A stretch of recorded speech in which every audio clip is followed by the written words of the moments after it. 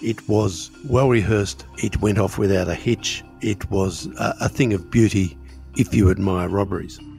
If they were seeing their faces without masks, perhaps they would be shot dead to remove them as witnesses. Of course, even the smartest crooks are not always prudent, because if they were, they wouldn't be crooks. I'm Andrew Rule. This is Life and Crimes. The thing about real armed robberies, the big stuff, is that it's not an impulse crime. A lot of planning goes into it, and planning an armed robbery depends on routine. And the message for people who run businesses and banks and things that might be robbed is, if you don't want to be robbed, be very careful about routine. Now, someone at the Armour Guard Company, which of course ferries large amounts of cash around, forgot this important rule back in 1994, because every Wednesday that year, in 1994, a cash van left the Armour Guard depot at Carrum Downs, which is a suburb in the far southeast of Melbourne, near the bay. And that cash van would travel into the city via the freeway, the Southeastern Freeway. It would trundle into Collins Street to the Reserve Bank, and there it would be loaded full of millions of dollars of cash, and it would turn around and leave the city, go out the freeway again, and back to the southeastern suburbs to deliver the cash to the various places that needed the cash. And for some reason, this happened at the same time, roughly every Wednesday, for quite a while, sufficiently often that some people started to take notice. And this was not just anybody. As I understand it, the person that first took notice of this is a man that we will call Sandy. We'll talk about him more later on. Now, Sandy was pretty well a career crook. He was born in Scotland. He'd come out as a little boy for the terrible crime of having parents that didn't want him anymore, and was brought up in boys' homes, and then became, as so many boys' home boys did, he became a criminal by osmosis. And this fella, Sandy, was observant, sharp, intelligent, and he had noticed that this cash van kept going down Brunton Avenue, past the MCG, into the city, and then back out Brunton Avenue, onto Punt Road, down to the freeway and turning left into the access lane right next to the Yarra River and up onto the freeway right near the Nilex clock at the corner of Richmond known as Cremorne. And so he would watch it and take notice. He would watch how fast the van went, roughly what time of day, of course, and he passed on the knowledge to a very heavy crew of people that he was associated with. I think he'd met one of them in jail. Now, this crew were very dangerous men. They hadn't had a lot of jail time, most of them, but they were very adroit armed robbers and, in fact, offenders of all sorts. They were generally physical specimens. They all shared an interest in the martial arts, boxing and karate and all those sort of things. And they were fitness fanatics. They were disciplined. They were tough. They were sober. And they generally knew what they were doing. They exuded the sort of charisma and sense of purpose that you might associate with SAS soldiers or those sort of people, commandos.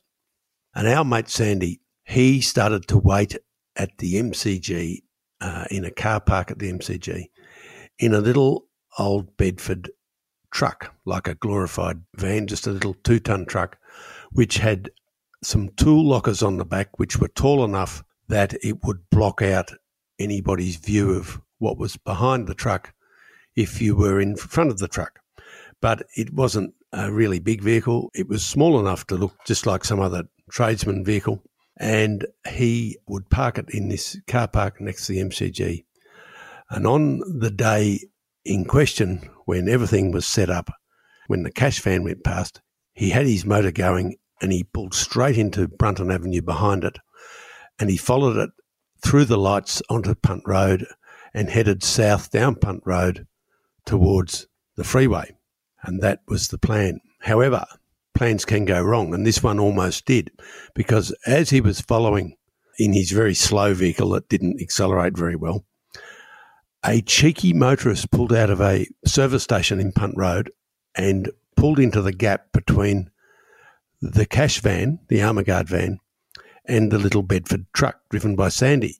Sandy was very upset about this because he needed to be directly behind the van in order to pull off the robbery that was ahead. And so what he did was pull out into the next lane, go up beside the car of the unsuspecting motorist, and then cut off that motorist with his truck and get behind the van again. And luckily he was able to do that without actually ramming the motorist, which would have led to problems and probably would have spoilt the whole robbery attempt. So the plan unfolds. The cash van turns into the access lane right next to the Yarra River. The access lane leads up onto the freeway, past the Nilex Clock buildings and the silos there.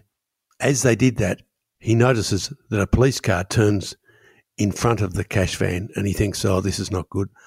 But there is a road crew working on the road on the access lane, and one of the workers wearing a hard hat steps up and waves the police car through, and the police car speeds off up onto the freeway and disappears.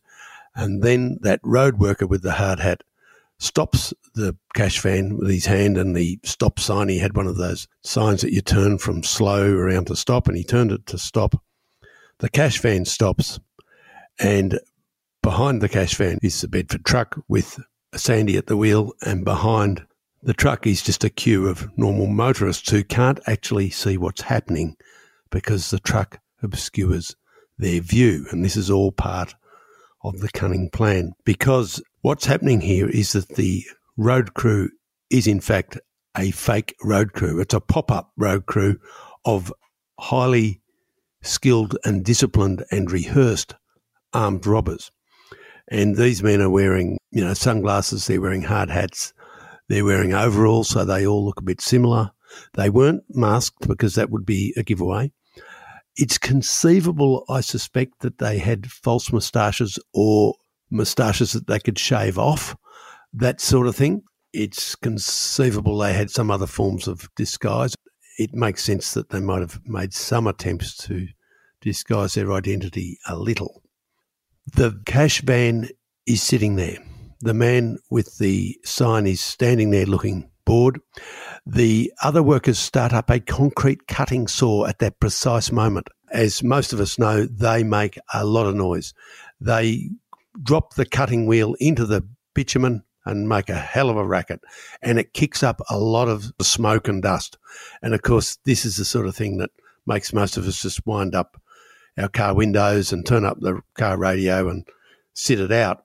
And it is an excellent distraction. Now, while this is happening, in the cash van we have 3 Armaguard employees, 3 guards. By their nature, they are more on their guard when they're doing cash pickups and cash deliveries, because that is the point at which they would normally imagine they are most vulnerable. They are probably, especially after some months or years on the job, not really expecting to be pulled up in mid-trip. And so they're just sitting there bored in the van when suddenly something happens. 2 of the workers have approached the back of the cash van. They have a key. Their key unlocks the external lock on the cash van. Now, this is, pardon the pun, the key to the whole exercise. Somehow they have a duplicate key which will open the lock on the back of the Armaguard van. So clearly this gang has at least one inside man or inside knowledge or something. They must have inside knowledge either from Armaguard or from a locksmith somewhere. Regardless of how they've got it, they've got it. They flick open the lock, they whip open the rear door, and a man jumps in the back with a pistol and puts it straight to the head of the guard sitting in the back of the van, who is extremely surprised. The van has sort of open access, I think, to the front seats. So that robber and then a couple of his mates are able to overpower the guards very simply by putting guns to their head. They force them into the back of the van. They get them to lie on the floor. They put plastic bags, garbage bags over their heads and assure them that they've got holes in them so they won't suffocate. They handcuff their hands behind their backs. They're so well rehearsed and so polished that they were even cracking jokes. They had to remove the driver's wristwatch because it was preventing the handcuffs going on. And the robber said, "Don't worry, I'm not a thief." And then another one of them said, "Don't worry about these handcuffs. We've had them on plenty of times." And so they were cracking jokes with these guards who, I have to say, were still fairly terrified. And they were terrified because they saw the robbers' faces. And it seemed to them, naturally, that if they were seeing their faces without masks, perhaps they would be shot dead to remove them as witnesses, which is a very valid thought. If you are in the middle of an armed robbery, it would be a good idea to close your eyes and say, "I can't see you." Anyway, one of the robbers just jumps into the driver's seat of the cash van. His mate outside has put the sign down and packed up the road workers' gear, a couple of signs, a couple of shovels, and the cutting equipment have all gone into a Toyota van that's sitting there. They've packed it all away.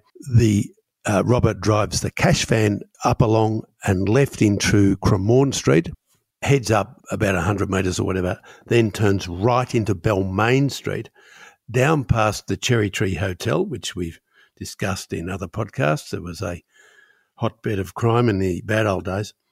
And they've gone under the railway line, which many people will know there, and along a little bit further west, and then turned right into Walnut Street, one of the small streets in a semi-industrial warehouse area of that part of Richmond. This is just 500 metres from the robbery scene. The Bedford truck driven by Sandy and the Toyota van follow them. They transfer the cash out of the armour guard van and into the other vehicles, and then they vanish. The whole robbery took less than 8 minutes from start to finish. It was well rehearsed. It went off without a hitch. It was a thing of beauty if you admire robberies. It also was terrifying for the three guards who undoubtedly thought that they might die. The guards are left, of course, trussed up in the van with the bags over their heads. They start to yell and kick and struggle to make a noise. A passerby hears them yelling, opens the door, sees what's happened. Someone grabs a set of bolt cutters from a nearby engineer's workshop or garage and cut the handcuffs off, and then the alarm is raised. By this time, of course, it's, it might be 15 or 20 minutes since the robbery started. Plenty of time, apparently, for the robbers to vanish. Now, as far as we know, they went to somewhere not far away, perhaps in Abbotsford or Collingwood or somewhere the next suburb over, something like that. And they there whacked up the money, probably organised to get rid of the vehicles that they had and the concrete cutter and all that stuff, because none of that was ever found. There was a diversion tactic, or what might be a diversion tactic. Someone later telephoned the police to say they'd seen some men putting packages into a Datsun car several blocks away in Mary Street in Richmond. Now, that might be true, but it might have also been a throw-off just to get the police chasing a Datsun that was irrelevant to the case. It's hard to know, but it's conceivable there was a Datsun and they were moving some money that early in the piece. It's hard to know. There was also a report that one of the gang got into a light-coloured sedan, perhaps a Chimera or similar small car like that. If so, it was never found. Neither was the Datsun. Neither was the Bedford truck driven by Sandy. Neither was the Toyota van that the fake workers used to carry all their gear. And so it was even hard to tell for the police how many robbers had taken part. One reason for this is that at least one key player was off the stage. This man, a well-known fancier of dangerous dogs, I might say. He's well known to police and members of the underworld. And I think we could say that he has a country estate, probably within an hour or an hour and a half of Melbourne. And on that country estate, he has many, many dangerous dogs, which he tends to have tied up all around his big garden, around his big house, so that if anyone gets within a cooee of the house, the dogs all start to bark and snarl and snap, and they are tied sufficiently close together that it will be very hard for any stranger to get in and out of the garden and up to the house. This is how careful this man is. It is said that that man was lurking on the riverbanks, on the Yarra banks, watching the scene unfold, and that he was one of the masterminds and that he was in on the whole thing and in on the split up of the cash. I understand that this happened in a nearby garage, as I said, maybe in Abbotsford. The police found almost nothing except the cheap handcuffs, which were fairly generic and could have come from almost anywhere. The witches' hats, similarly pretty generic, and a broom, pretty well impossible to trace to a source. They don't find the vehicles, they don't find guns, they don't find the concrete cutter. They don't find any of the clothing. One thing the robbers did leave was the replica security key to the van, a tantalising clue which suggests they had inside help, of course. What we don't know is whether that was from an Armaguard employee or, more likely, I think, someone in the locksmith business. I think the police have a rough idea that there were people in the locksmith business in inner suburban Melbourne who might have been able to use inside information. So how much did these blokes get? Well, this is 1994. Back in those days, $1 million was a lot more than it is now. Back in those days, in 1994, a good house in the inner eastern suburbs, such as Canterbury, Camberwell, Hawthorn, could be bought for less than $500,000. There were plenty of houses sold for between $300,000 and $500,000 in that year in those sort of suburbs. And of course, the further out you went, the more house that sort of money would buy.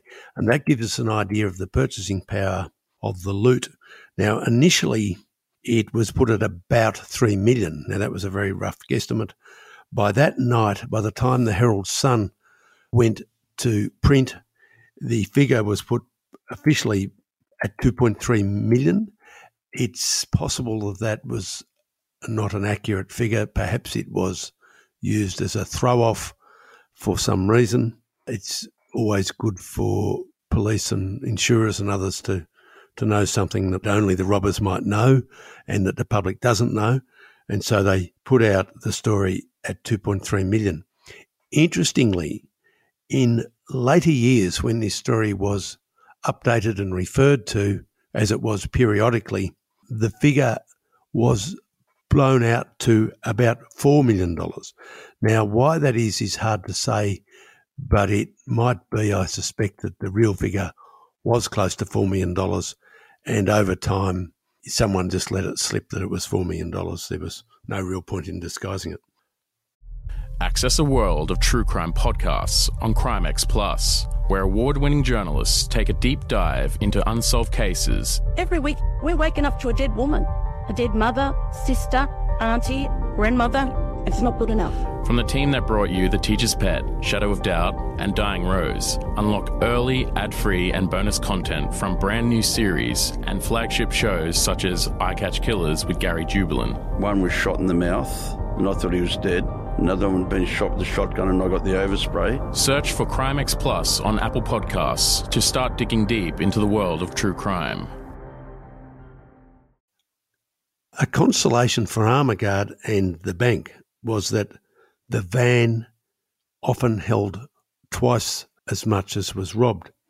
The Bedford driver, Sandy, had guessed that the van had about $7 million. Now, why he would make that guess is hard to know, but it would seem that it was an educated guess that he must have had some sort of inside information, because often it did have around the $7 million in it. On this day, it didn't, for reasons that we don't know. As it was, each member of the crew probably got the price of a couple of houses. It was enough for prudent and careful people to set themselves up for life. But of course, even the smartest crooks are not always prudent, because if they were, they wouldn't be crooks. They'd scored easy money before, and being crooks, they'd try to do it again. And so now we get to the investigation part of it, the mystery. The police soon decided they had a rough idea who'd done this. The detective leading the investigation, one Ross McKenzie, questioned 5 men in the first year that he believed were the prime suspects. None of them confessed. Surprise, surprise. There was no identification evidence, and it seemed for once that the Armour Guard guards had not connived in any way with the robbers. They hadn't been stood over or bribed or got at or blackmailed. Often there is some sort of inside information. Apparently the police are satisfied that in this case there was not, apart, of course, from the issue of the key. The key, as we know, was the key. Whoever had copied the key could unlock the case for the police. The police leaked a story to the media suggesting that the mystery locksmith was a, quote, weak link who was in grave danger. If that locksmith didn't get in first by flipping the bandits, that perhaps the bandits would silence him permanently by killing him. This fairly basic ruse didn't work. The bandits didn't believe that that was the case, and no one was hurt. The investigation led detectives towards a particular pocket of the eastern suburbs, not the inner east so much as the about halfway out east, not overly far from, say, Chadstone. Now, not everyone in the gang had their origins in one particular housing commission area, but most of them did. The key members of the gang did, according to the police. As teenagers back in the 1970s, they'd run with the Geordie Boys. Now, the Geordie Boys were one of the most feared Sharpie gangs of the 1970s, when Melbourne was full of fairly dangerous and violent teenage gangs, those Sharpies, skinheads and all that sort of stuff. The Geordie Boys were one of the heavy gangs out of the eastern suburbs who would go into the city and fight it out with the Broady Boys and the West Side Sharps and the Lebo Tigers and all the rest of them. Police formed the view that graduates of the Geordie Boys had become martial artists and fairly proficient gangsters. The month before the Richmond heist, a man had robbed 2 security guards of $80,000 and a pistol outside the Hoyt Cinema at the Chadstone Shopping Centre. The robber shot the guards and a shopper in the legs at close range, as coolly as if he was a commando playing a part. It was a very deliberate crime. So was another one 2 months earlier, back in February of 94. A very cool robber, very similar, had held up 2 security guards outside a Coles supermarket, also at Chadstone. He pistol whipped the security guards and took $100,000 and their revolvers. At the time, detectives guessed that the pistols were part of a plan for robbers to tool up for a big payday ahead. The tooling up theory was boosted later by evidence that the fake road gang had done dry runs testing its pop-up roadworks on the freeway access lane at Richmond, at the very place where they pulled the robbery. They'd whip in there for, 20 minutes, set up signs, set up their gear, do a bit of fake roadworks, hold up some traffic for a few minutes, let the traffic go again, then pack up and leave, just to see that they could do it without really being noticed. It's amazing how invisible you are if you're wearing high-vis vest, a bored look and carrying some form of tool. In 1997, 3 years after the robbery, police planted a story that the Richmond loot, the Richmond heist money, was all used notes with no sequential serial numbers. This wasn't true. The police hoped that the crooks might get careless and start to splash what was in fact traceable cash. The gang must have known that at least 200,000 of the cash was in newly minted notes with known serial numbers, because it was all, wrapped up and obviously new. 2 months after the robbery, a man and 3 women went into a dozen banks and changed $40,000, which was later traced to the robbery. None of these 4 were caught, although a Williamstown lawyer would be charged 20 years later with trying to launder some of the stolen cash in a property deal, which was interesting. The identity of those attempting to launder the hot cash promised to be the sort of lever that police needed. Someone close to the gang told me that the male money mule, one of the people who took money into a bank, was a rogue school teacher who pulled robberies in his spare time, and that one of the women was an intimate associate of his. Now, that rogue teacher later died violently, and his woman no longer matched the fairly plump figure on the grainy 1994 bank footage because she'd lost so much weight. The investigators needed a weak link. They needed one of the gang to feel threatened by the rest. But it would take 15 years before the spy they needed came in from the cold. This is our man Sandy, the man who'd sat at the MCG car park, the man driving the Bedford van or Bedford truck. He was the guy who was not a heavy, he wasn't a gunman, he wasn't overly dangerous by the standards of armed robbers. And he, although he was one of the smarter ones, he was in other ways the weak link. He was the insider the police needed. And in the end, they got him mainly because he'd been an outsider most of his life. Now, this guy, we call him Sandy, but his real name was Alex. He was born and bred in Glasgow in Scotland. His father was a travelling salesman called Alan McLean, who'd bolted, leaving his mother Dorothy with 2 little boys. She had a little boy John and little boy Alexander, Alex alias Sandy, and she put them in an orphanage, as people used to do in those days, near Glasgow, when they were just little tiny kids. And this was so that she would have a chance to remarry somebody else, and to do that she abandoned her small boys, which does seem very cold-blooded, but those things used to happen in those days, back in the post-war era, particularly in Britain when things were tough financially. People did things that we find very hard to believe now. Now, the orphanage was set up with the idea of good intentions, settling Scottish orphans in the colonies. But that did not prevent a lot of bad endings, as happened with orphanages. They were bad places for little kids. John, the older brother, stayed in Scotland and was eventually adopted there. But little Alex, when he was 9, was told that he was going for a holiday to Australia. Shipping documents show that he arrived on the ship, the Canberra, in June 1963, aged 10. Little bloke was not adopted out immediately, which was a pity. He was sent to the Presbyterian Boys' Home at Durrangyle, near Shepparton, later on a prison. I think it still is a prison.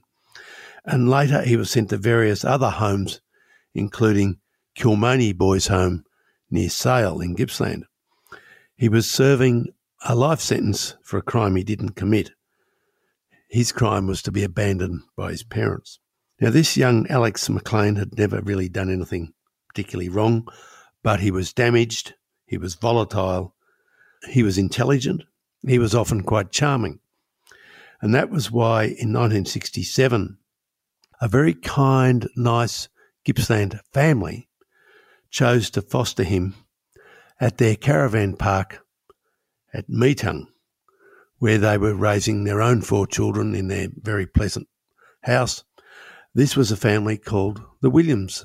It was Bert Williams, who was a builder by trade, his wife Ruth Williams, and their 4 kids, 3 sons and a daughter.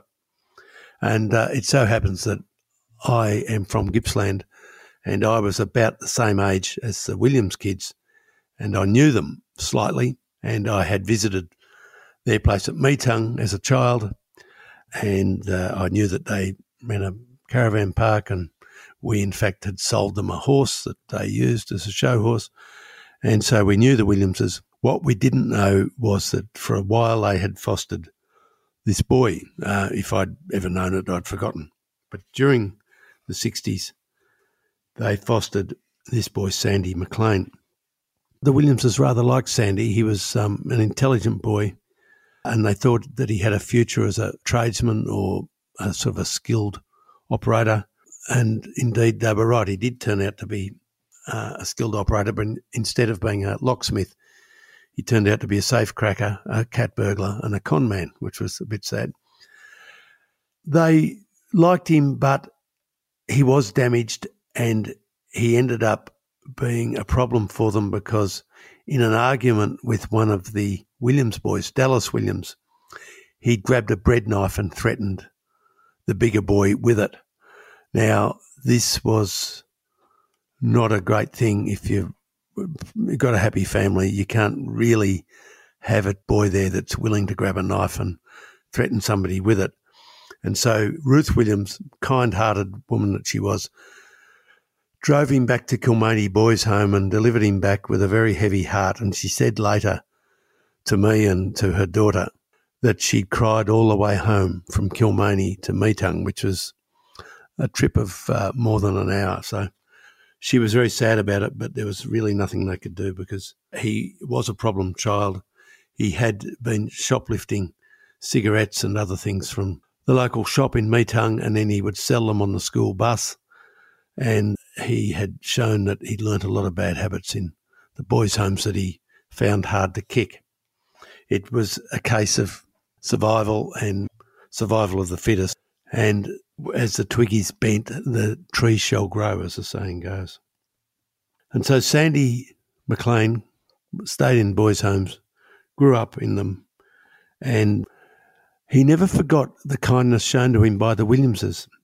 Later, as a young man, he got married and he took his bride to Meetung for a honeymoon, and he stayed up there somewhere, but he didn't have the nerve to go and knock on the Williamses' door and say, look, I'm going okay.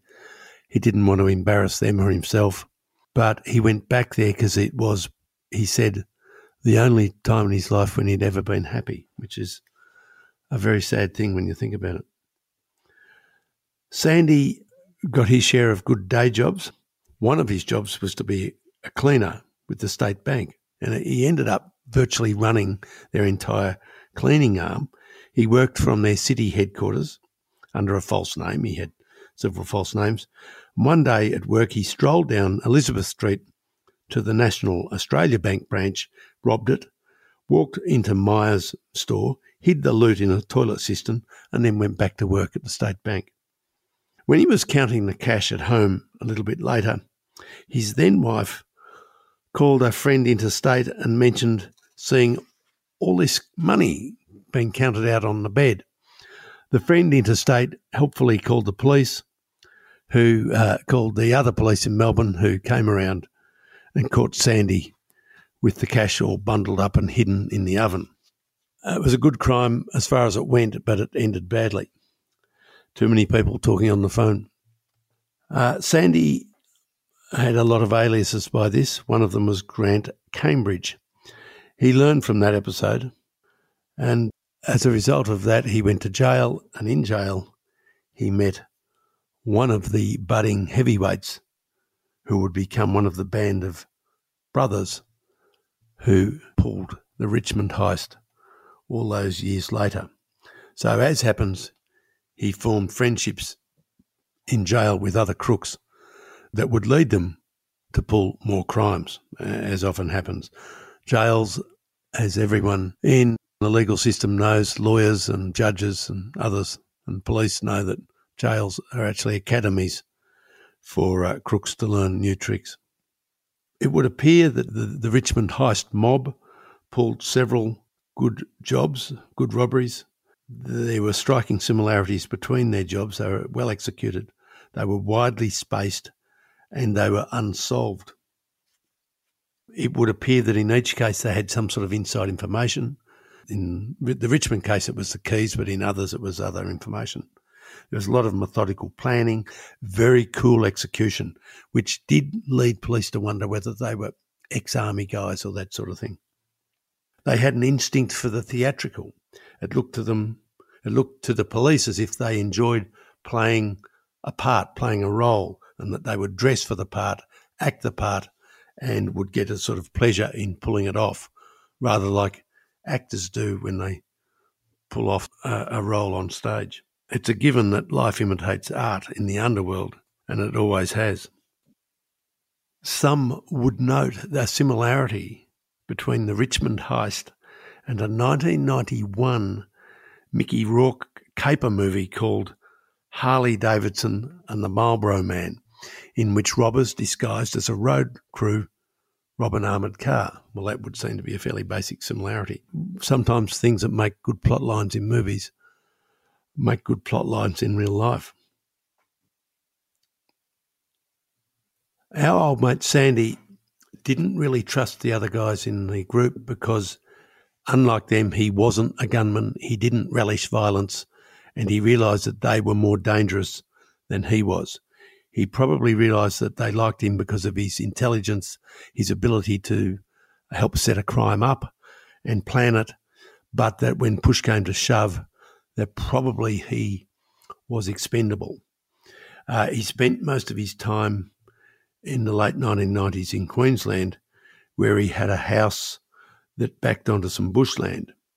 Those close to him, that is a relative of his, told me that he gave the impression that he had his share of the Richmond loot, many hundreds of thousands of dollars, hidden in a hollow tree or similar, well away from the house.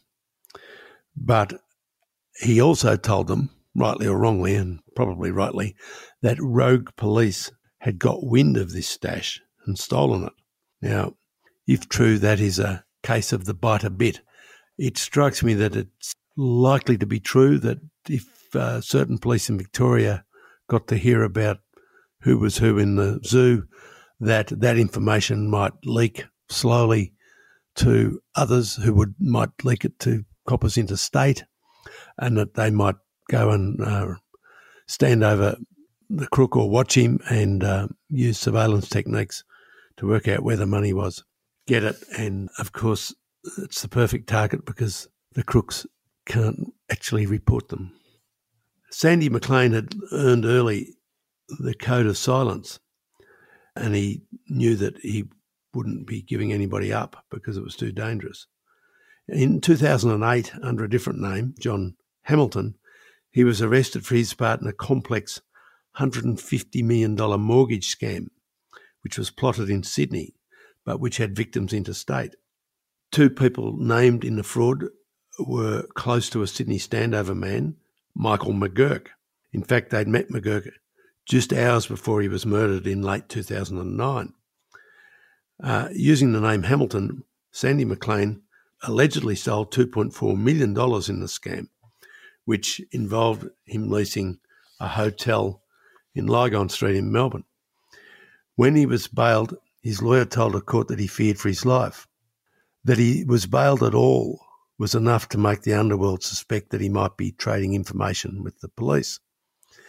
Whether that's true or not, those sort of perceptions can be fatal.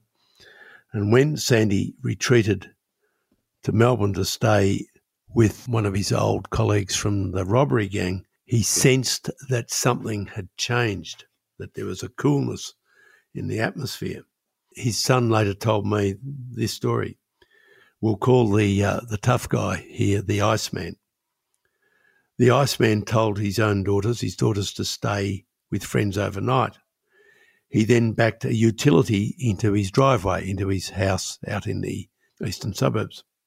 On the back of the utility was a huge cardboard box that had once contained gym equipment. This cardboard box was the size and shape of a coffin. It so happens it was the right size and shape that you could put a person in it or a body in it. Now, Sandy McLean's survival instincts were very high. He had been, put in a boys' home as a tiny little boy and sent out to Australia at the age of 9. So when his host asked him to help by doing a bit of work around the place in the backyard of the house, he realised that he was being manoeuvred into a blind spot in the backyard where the neighbours could not see from their double-storey houses next door. And when the Iceman, his host, came outside with plastic bags wrapped around his hands, pretending he wanted to pick some pomegranates from a tree in the backyard, Sandy hurried out of the blind corner. He was making plans to get out of there. He got out of there fast. His first move was to stay with an ex-wife on the other side of the city, but that didn't last. He could run, but he couldn't hide. His former associates were looking for him. His options narrowed, so he called the police, who made arrangements to keep him safe. He made detailed statements over a few months about who was responsible for unsolved crimes going back more than 2 decades. And when this work was done, it seemed wise for Sandy, by this time a man in early middle age, to go home to Scotland. Sadly, it didn't bring him any peace. His mother had died after making it clear she wanted nothing to do with her sons. Sandy's lost and found brother John found him hanging in his Glasgow flat one cold December day.